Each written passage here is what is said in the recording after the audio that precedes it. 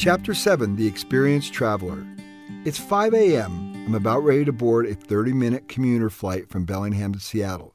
I'm sitting close to the gate answering emails as a line of people crowd together to get on the plane. Instead of joining them, I sit there and remain productive. When the gate agent announces the final boarding, I calmly get up, walk to the counter, having not wasted the 10 minutes that everybody else did standing in line. She scans my phone for my boarding pass, no paper, no fumbling to find my ticket, and I head for the plane, where the other passengers are already sitting down.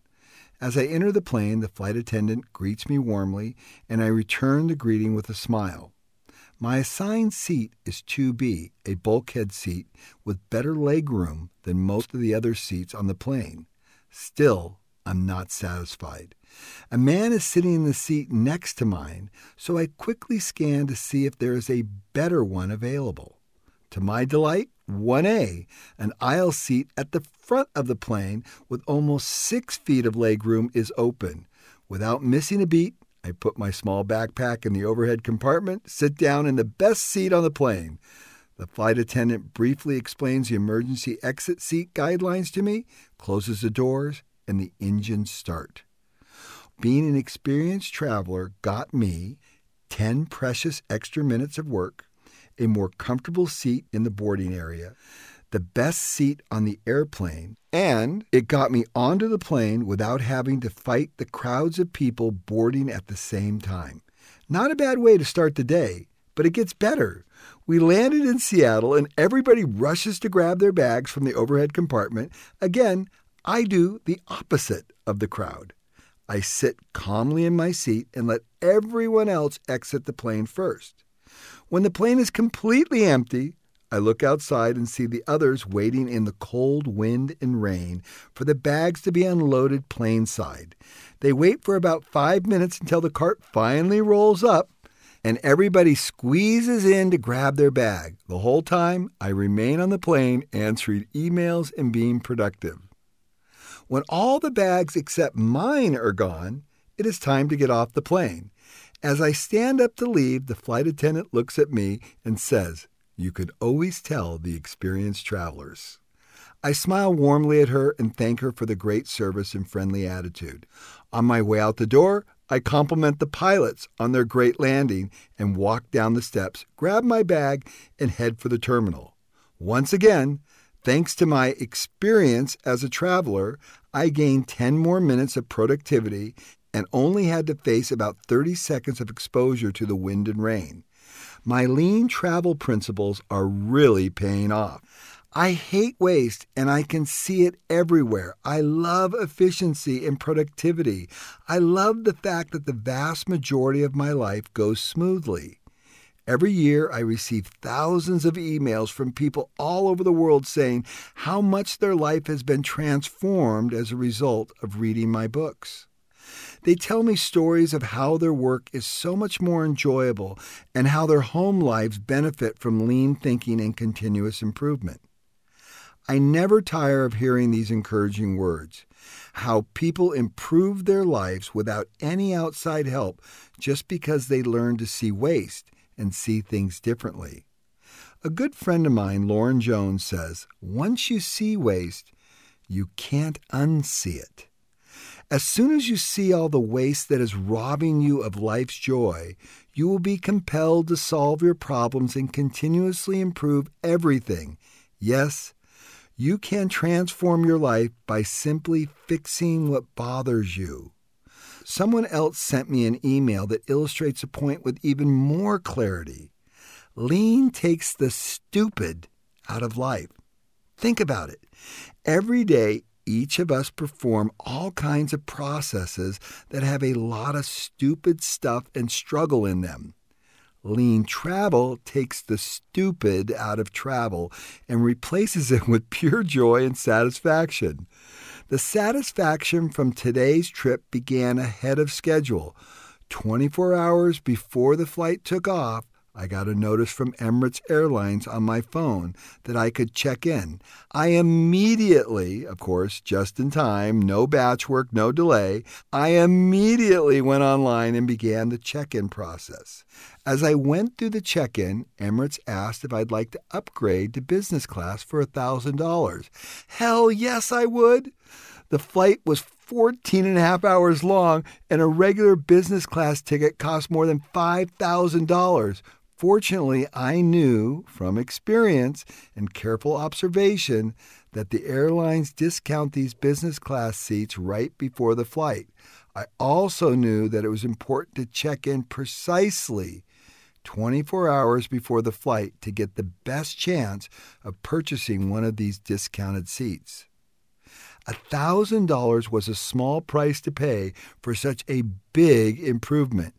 Being in business class allowed me to continually work the entire flight, which is invaluable to me because my time is so valuable.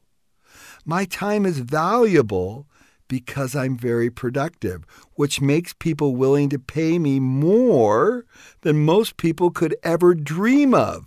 Thus, my lean thinking not only makes me more productive, it makes me more valuable and allows me to experience some of the finer things in life. You can see why I say I don't like lean. I love lean. When I got off the commuter flight, I had not yet received a boarding pass for my next flight. So I went to the Emirates airline gate where the plane would be leaving in approximately 2 hours. There's no one there except one gate agent. I picked up my boarding pass, avoiding going outside the security to the normal check-in area, and asked the agent what time I should go back to the gate. He tells me the plane will be boarding at 8, and we will be in the air at 9, with the doors closing at 8:40. I double-checked to make sure if I arrived at 8:30, I would be sufficiently on time. He said absolutely, so I pulled out my iPhone and tell Siri to set an alarm for 8:15. Siri replies that my alarm is set. With extra time now on my hands, I walk to the Alaska Airlines boardroom, or the Alaska Lounge, to work quietly and eat breakfast. At the front desk, I hand the receptionist my lounge club card, tell her I do not need a receipt, which would only be adding waste to the process, and I head inside. For breakfast, I would like a latte, an apple, and 2 hard-boiled eggs. If it were my first visit to the boardroom, you might struggle to find these items because the automatic espresso and latte machine is downstairs and the apples and hard-boiled eggs are upstairs. This is where your lean travel skills will help you out. As I mentioned in Chapter 5, when you go somewhere new, it's best to get the lay of the land before you commit to a restaurant. This is true wherever you are, including airport lounges. So when you visit a lounge for the first time, walk through the entire place to understand what is available. If there is more than one level, explore them all. If you don't, you might miss out on some important things. I can't tell you the number of times in the boardroom that people have asked me where I got the apple. And when I told them upstairs, they said they didn't even know there was an upstairs.